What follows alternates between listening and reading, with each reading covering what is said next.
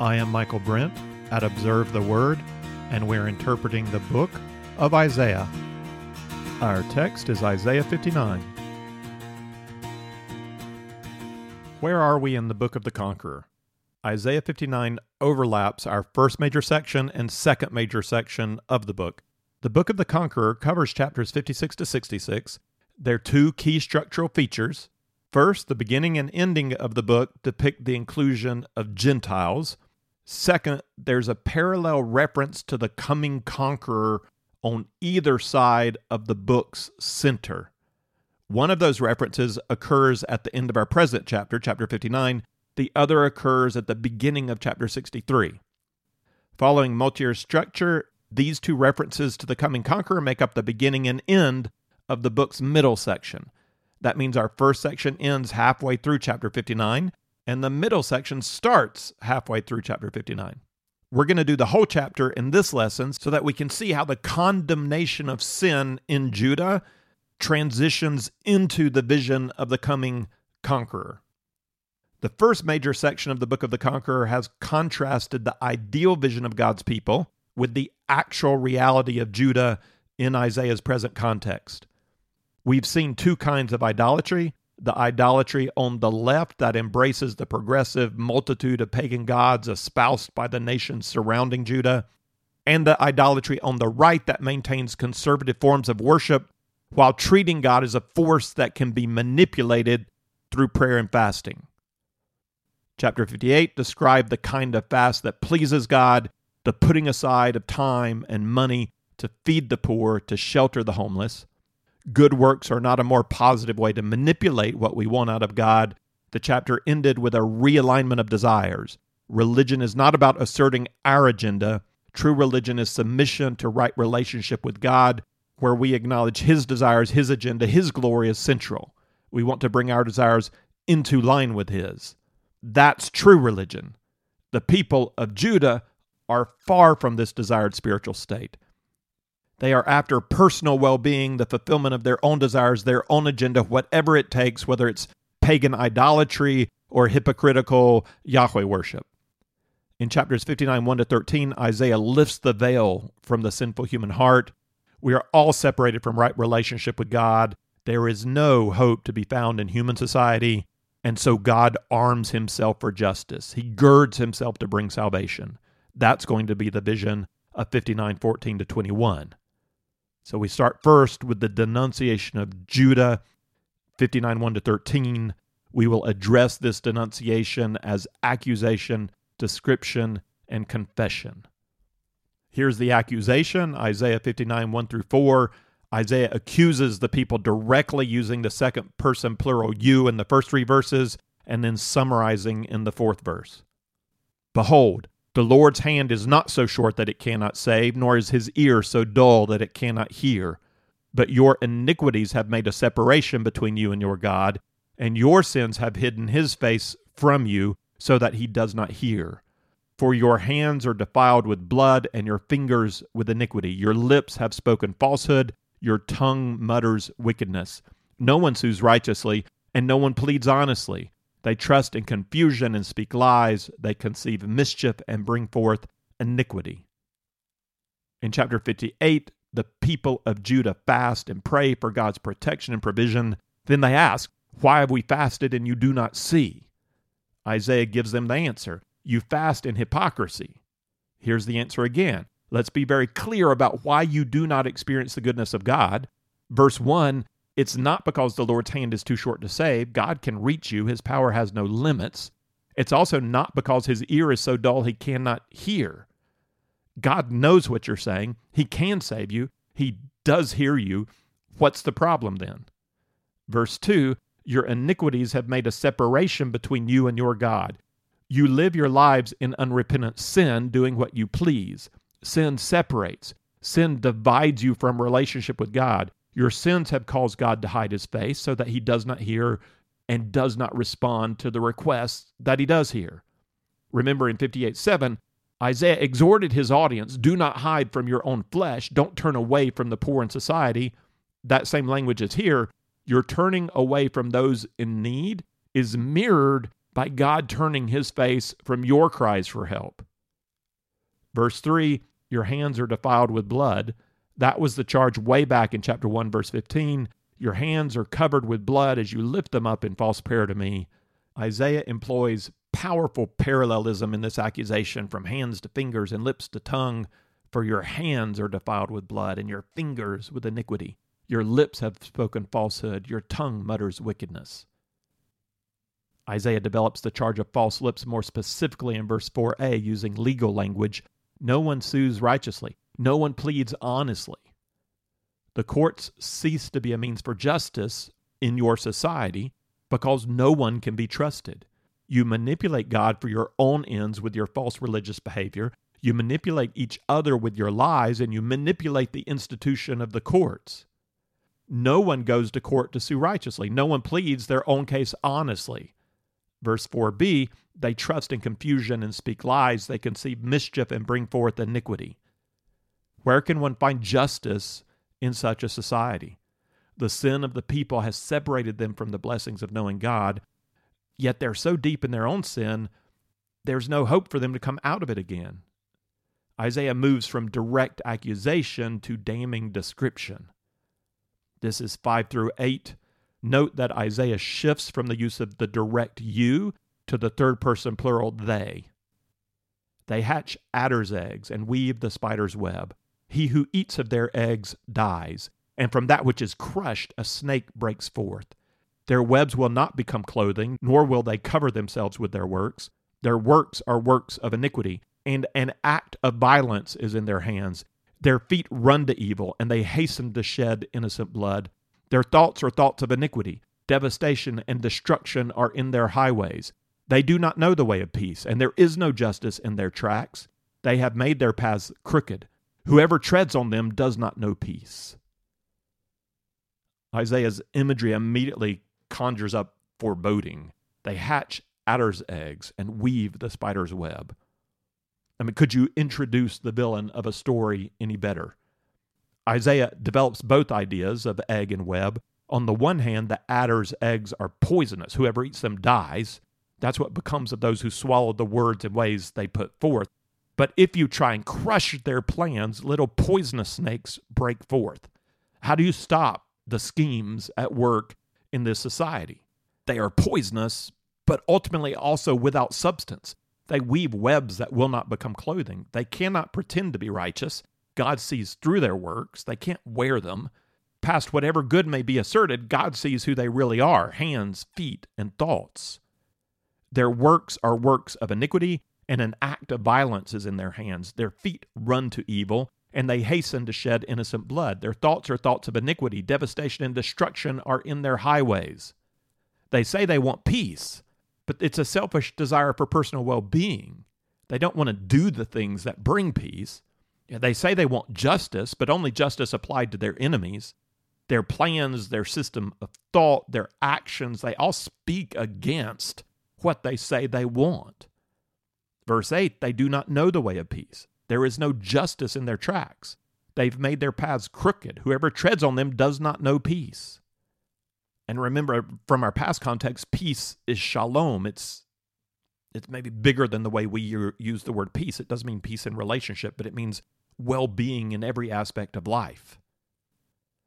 Now, it's easy to judge this fallen society, and it's right to do so. It is right to judge them and to see parallels in our own society that we judge. But it's wrong to believe we escape judgment by comparison. We may not do the same works to the same degree. We may not have fallen so far down the moral continuum, but we are fallen, all of us, and none of us stands before God because our own works have succeeded in clothing us in righteousness. Paul takes this passage from Isaiah and applies it to all human beings. This is not just one society. This is the darkness of the human heart. Before that, Paul first condemns pagan society in Romans 1:18-32. Then he turns the light on those who consider themselves moral in society. Romans 2:1. Therefore you have no excuse, every one of you who passes judgment, for in that which you judge another, you condemn yourself. For you who judge practice the same things. Now, these Jews he's talking to don't practice the exact same things, not to the same degree. but they do fall far short of the glory of God in their hearts, in their minds, in their hypocrisy, in their legalism. Paul sums up in Romans 3:9-18. He quotes from our present Isaiah 59, also from Isaiah 53, and some verses from the Psalms woven in. The echo of our present passage really stands out. What then? Are we any better than they? Not at all, for we've already charged that both Jews and Greeks are all under sin. As it is written, there is none righteous, not even one. There is none who understands. There is none who seeks God. All have turned aside. Together they have become useless. There is none who does good. There's not even one. Their throat is an open grave. With their tongues they keep deceiving. The poison of asps is under their lips, whose mouth is full of cursing and bitterness. Their feet are swift to shed blood. Destruction and misery are in their paths, and the path of peace they have not known. There is no fear of God before their eyes. Are we any better than they? That's how Paul starts. As stark as this damning of human nature is, Paul includes himself in the accusation. Are we any better? Isaiah did the same thing back in chapter 6 when he described his vision of God. Experiencing the holiness of God, he cries out in 6:5, "Woe is me, for I am ruined, because I am a man of unclean lips. I live among a people of unclean lips, for my eyes have seen the King, the Lord of hosts." He compares himself not to the unrighteous in his society, but to the holy, holy, holiness of God, and he's overwhelmed by his own depravity. The description there in chapter 6 of a people with unclean lips fits this present description. These are denounced as a people whose lips speak falsehood, whose tongues mutter wickedness, a people unable to plead honestly, speaking lies. There's a strong connection between chapter 6 and chapter 59, and even though Isaiah speaks the words of God as the prophet of God, he knows that his lips too are unclean.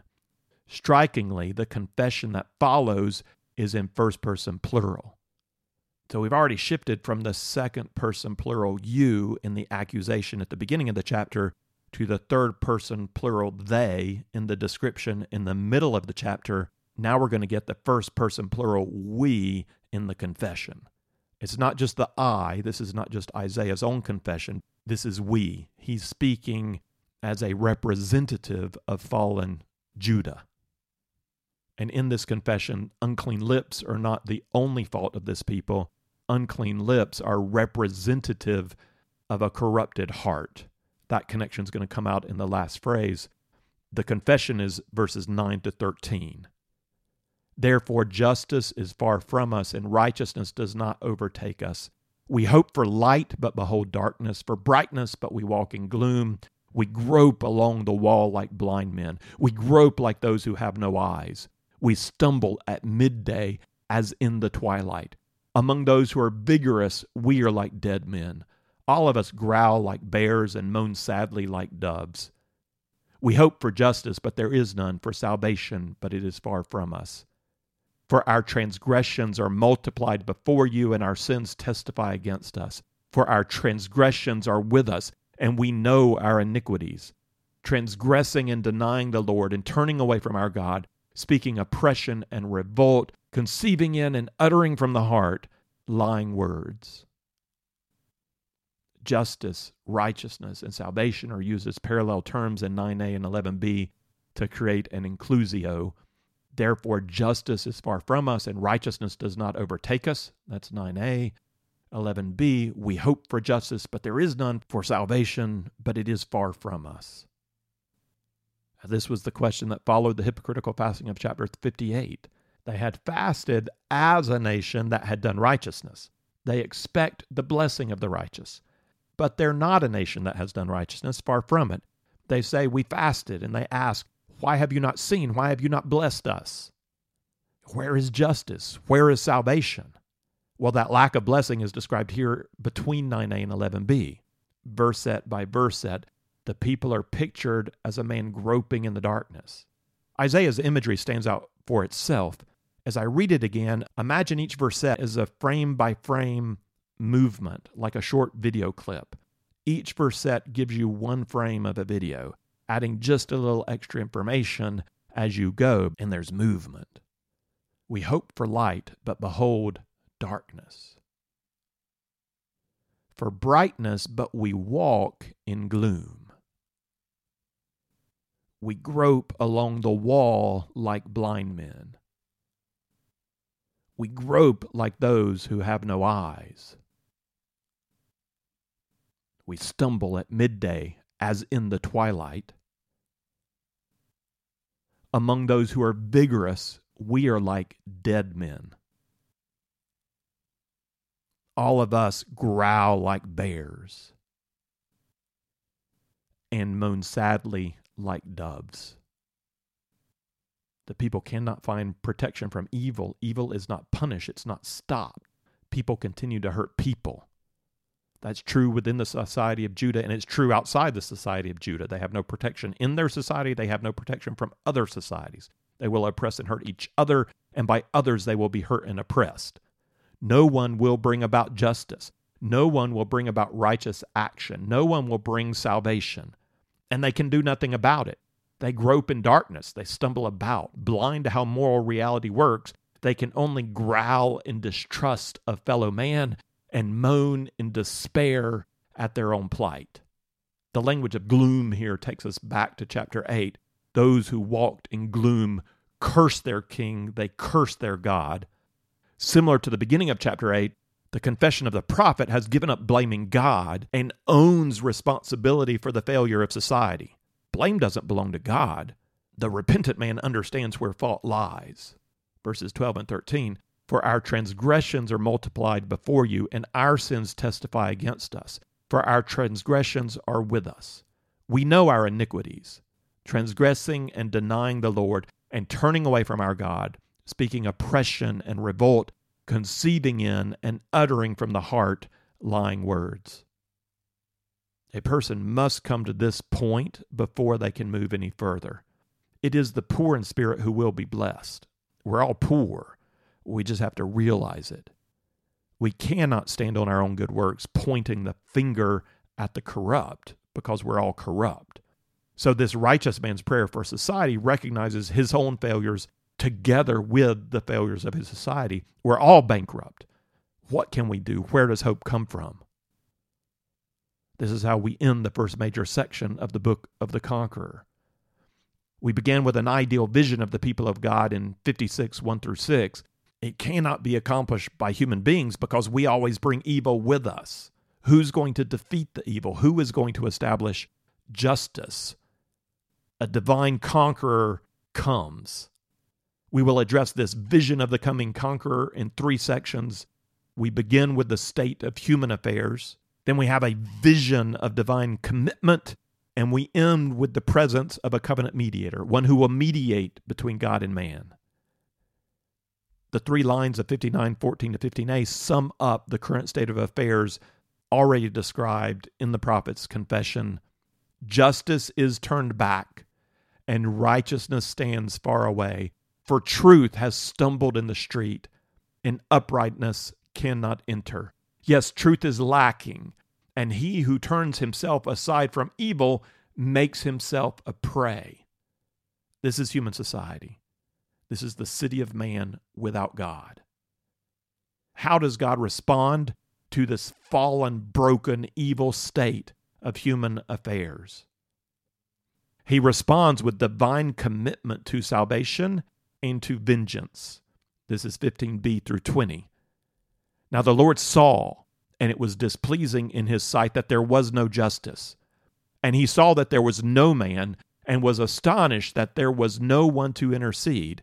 Then his own arm brought salvation to him, and his righteousness upheld him. He put on righteousness like a breastplate, and a helmet of salvation on his head, and he put on garments of vengeance for clothing, and wrapped himself with zeal as a mantle.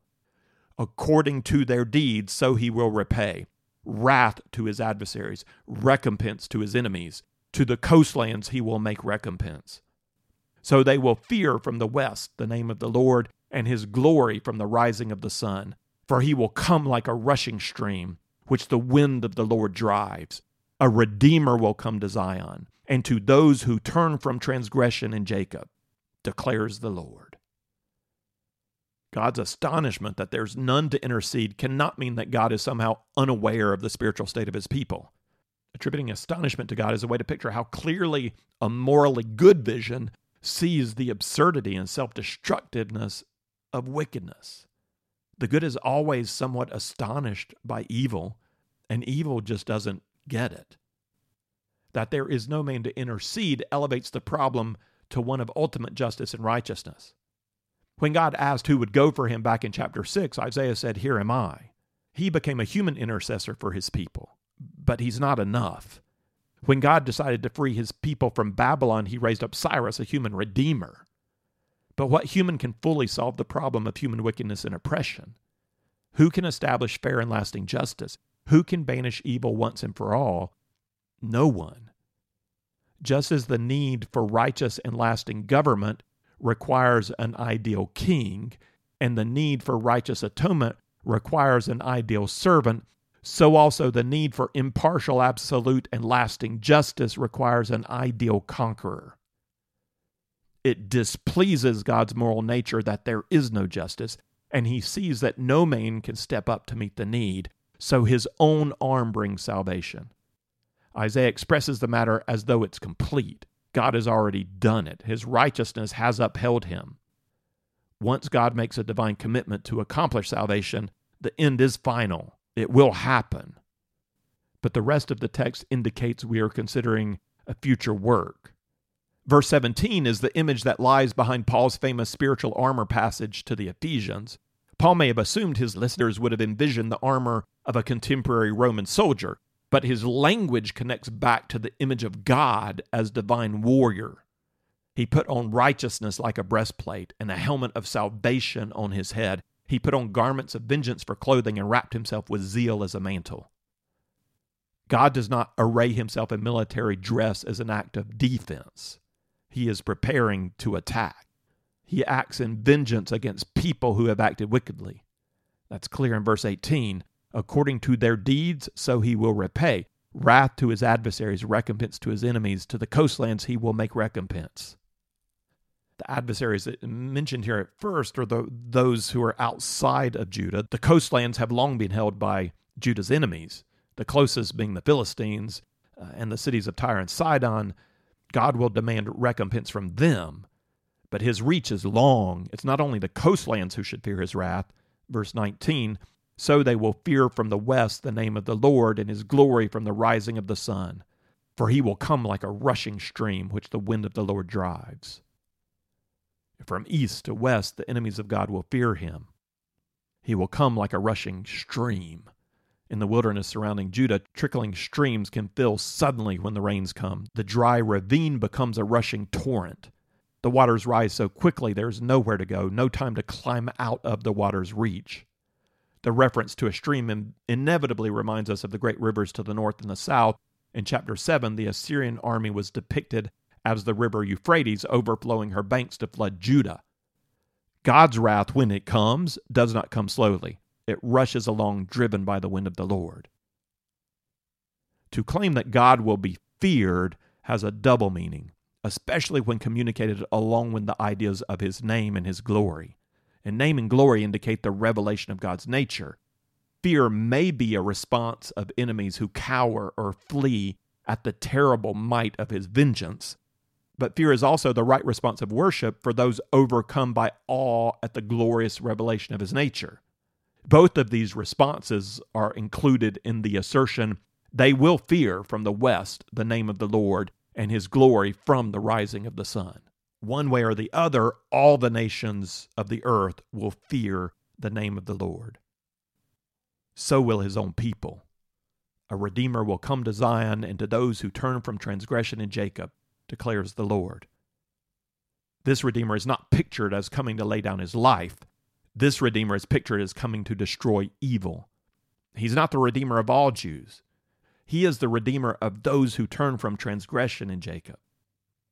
And just as with the nations in verse 19, we have to imagine a potential double response in verse 20. There are those who turn from transgression who will be redeemed, and there are those who will not, and they will suffer God's wrath as his enemy. As the reference to east and west covers all Gentiles, the reference to Jacob covers all Jews. Isaiah's vision is for all of Jacob. Though the northern kingdom of Israel has already been destroyed, he's not speaking only to Judah. When he uses the term Jacob, all 12 tribes are in view. And it makes us think back to the promises made to the patriarchs. The conqueror comes. When will he come? How will he come? On whom will he pour out his wrath? What will be the result? And these are questions Isaiah will develop more in chapters 60 to 62. We do have one bit of very intriguing information left in the last verse of chapter 59. This is 59:21. As for me, this is my covenant with them, says the Lord. My spirit which is upon you and my words which I have put in your mouth shall not depart from your mouth, nor from the mouth of your offspring, nor from the mouth of your offspring's offspring, says the Lord, from now and forever. Jewish scholar Robert Alter affirms what you will probably see when you look at the text in your own Bible. This verse is not formatted as poetry. Alter calls it a prose epilogue. Also, if you're reading in English that only has one you, which could be plural or singular, you might not notice that we've just switched to a singular you. Unlike the you of accusation at the beginning of chapter 58, which was plural, this you all the way through is singular. This is my covenant with them, my spirit which is upon you. That's one person. My words which I put in your mouth. It's a singular you. Nor from the mouth of your offspring. So who is the you? Alter rejects the claim that the you is the prophet and the offspring are his disciples. He understands the you and the offspring to be the Jews. He writes this: similar formulations in Deuteronomy and elsewhere clearly indicate the Spirit of God that will continue to invest the covenanted people for all time, and there's no warrant for the use of seed in the sense of disciple, rather than as a term for biological offspring. Seed, in precisely this sense, repeatedly figures in the covenantal promises to Abraham. First, I find it interesting that Alter does not give any space to critical scholarship that this prose verse is a later insertion into Isaiah's text. That's what a lot of scholars will say. This verse just doesn't fit. But Alter knows literature. He's a professor at Stanford, and he's not committed to a Christian view of the text. Still, he finds the verse a fitting epilogue where it is. That's interesting. Second, I find it interesting that in that quote I just read, he doesn't actually explain the singular you, except to say that it's not Isaiah, because the verse is clearly using the language of Old Testament covenant, and the offspring are not the disciples of Isaiah, because offspring in the Old Testament covenant language indicates the biological children of Abraham. And that makes sense. The term seed does point to the Abrahamic covenant, particularly to the language God used to reaffirm the covenant in Genesis 22:17-18. Speaking to Abraham, God says, "Indeed, I will greatly bless you, and I will greatly multiply your seed as the stars of heavens, and as the sand which is on the seashore. And your seed shall possess the gate of your enemies. In your seed all the nations of the earth shall be blessed, because you have obeyed my voice." Seed in that context, what Abraham would have understood is that seed refers to his descendants. New Testament writers can understand the term seed with a range of meaning.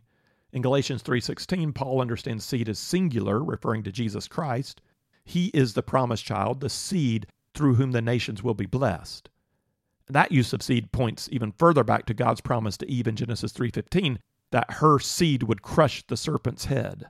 Paul doesn't use the word seed in Romans 4 when he describes the offspring of Abraham, but he does say that Abraham is both the father of the circumcised and the father of the uncircumcised. He is the father of all who believe.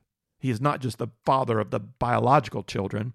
I think it's fair to say that Paul could understand a singular use of seed as referring to Jesus, plural use of the word seed as referring to those who are of the bloodline of Abraham, and a plural use of the word seed that refers to all have become children of God by faith, Jew and Gentile.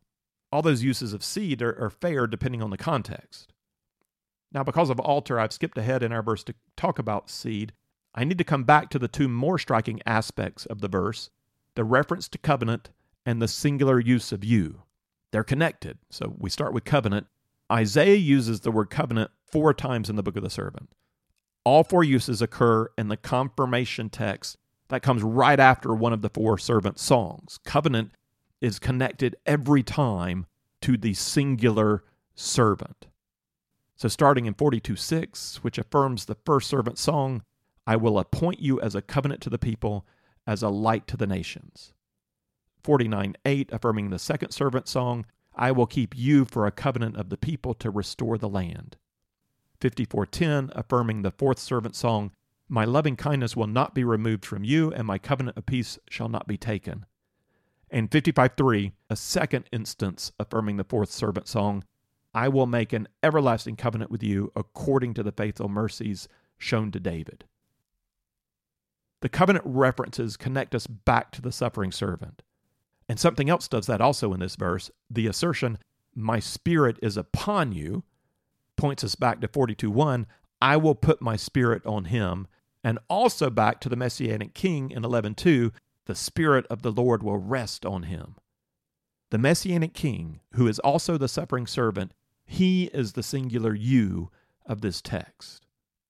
Okay, listen again to the promise God makes in verse 21. As for me, this is my covenant with them, says the Lord. This is a God thing, a God covenant. As for me, there was no man, so God took on himself to act. This is my covenant with them, says the Lord.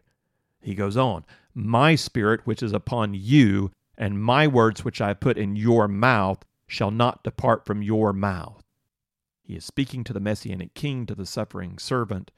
There is a singular covenant mediator, the you of this text, and he is the Messianic king. He is the suffering servant. But the promise is not only about him, but also about his offspring, his seed. And this is not the first time that seed is connected to the suffering servant.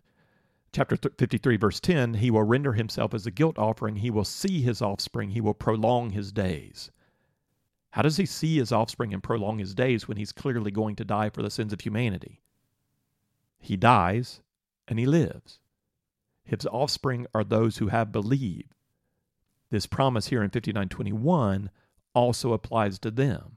Just as the Spirit is upon him, the covenant mediator, and the word of God will not leave his mouth, nor will it leave the mouth of his offspring, nor even from the mouth of his offspring's offspring, says the Lord, from now and forever.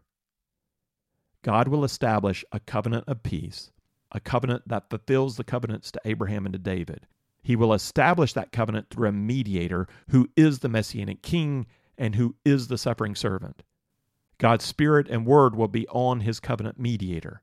But not only on him, God's Spirit will be on his offspring, those who believe in him, and his Word will proceed from their mouths. These offspring are the new covenant people of God, established on the day of Pentecost as the church with the outpouring of the Holy Spirit and the preaching of the word of good news. This is not the last time we're going to see this vision. We're going to come back to it at the very end of chapter 66. But for now, let's conclude with a final thought on how this final verse is going to transition us from this vision of God as divine warrior, which has come before verse 21, to a light rising in Zion, which is where we began in chapter 60. So in chapter 59, it is God who puts on righteousness like a breastplate, and the helmet of salvation is on his head. But as New Testament theology makes clear, there's no easy separation between the nature and work of God the Father and the nature and work of God the Son. So here we're told God saw that there was no man and was astonished there was none to intercede. Will there always be no man? Will there always be none to intercede? No. The ideal king we saw as both man and God. The ideal servant is both man and God. The coming conqueror is both man and God. The reference to the arm of the Lord most immediately communicates the strength of God, but it's also used at the introduction of the fourth servant song, who has believed our message, to who has the arm of the Lord been revealed. The suffering servant is the arm of the Lord. And here in Isaiah 59, it definitely implies God's strength as he takes on himself the task of abolishing evil and establishing justice. But I can't escape the echo of the Son of God in these verses, especially when we get to verse 21 and the covenant mediator. And it's not a stretch to imagine this divine anointed conqueror as Jesus Christ. Yes, he's the lamb. He is also the lion. The suffering servant who died on the cross in the gospel is also depicted as the divine conqueror in the book of Revelation. Listen to Revelation 19:11-16 and wonder if this is Jesus we're talking about in Isaiah. And I saw heaven opened, and behold, a white horse, and he who sat on it is called Faithful and True, and in righteousness he judges and wages war. His eyes are a flame of fire, and on his head are many diadems. And he has a name written on him which no one knows except himself. He is clothed with a robe dipped in blood, and his name is called the Word of God. And the armies which are in heaven, clothed in fine linen, white and clean, were following him on white horses. From his mouth comes a sharp sword, so that with it he may strike down the nations, and he will rule them with a rod of iron, and he treads the winepress of the fierce wrath of God the Almighty. And on his robe and on his thigh he has a name written, King of Kings and Lord of Lords. At his first coming, he arrayed himself in the breastplate of righteousness and the helmet of salvation to do war with the serpent of old. He broke the power of sin at the cross. Satan is defeated. The war is won. And though the outcome may be inevitable, there are still battles to fight before the end. We who are his offspring have been included into a covenant of God's own making. We have been anointed by his Spirit. The word of good news has been put into our mouth. Following his example, we are to put on the breastplate of righteousness and the helmet of salvation and pick up the shield of faith. Doing so, we stand firm against spiritual attack by the evil one. But our armor is not only defensive.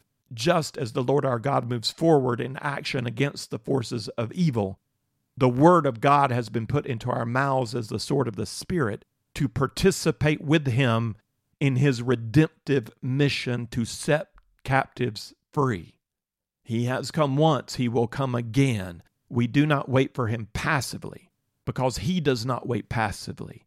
He is feeding the hungry, healing the sick, restoring the brokenhearted, proclaiming the good news of forgiveness, restoration, and eternal life. He is the coming conqueror who defeats evil and restores humanity.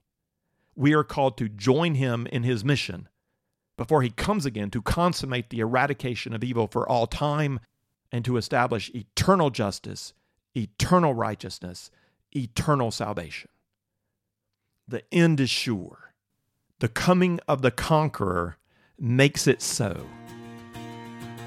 If you would like the text of this lesson with some reflection questions, or if you'd like the overview chart or other resources that go with our study of Isaiah, then check out our resource page at observetheword.com. You can also find there our previous series on the book of Romans, the Pentateuch, the Gospel of John, and the book of Acts.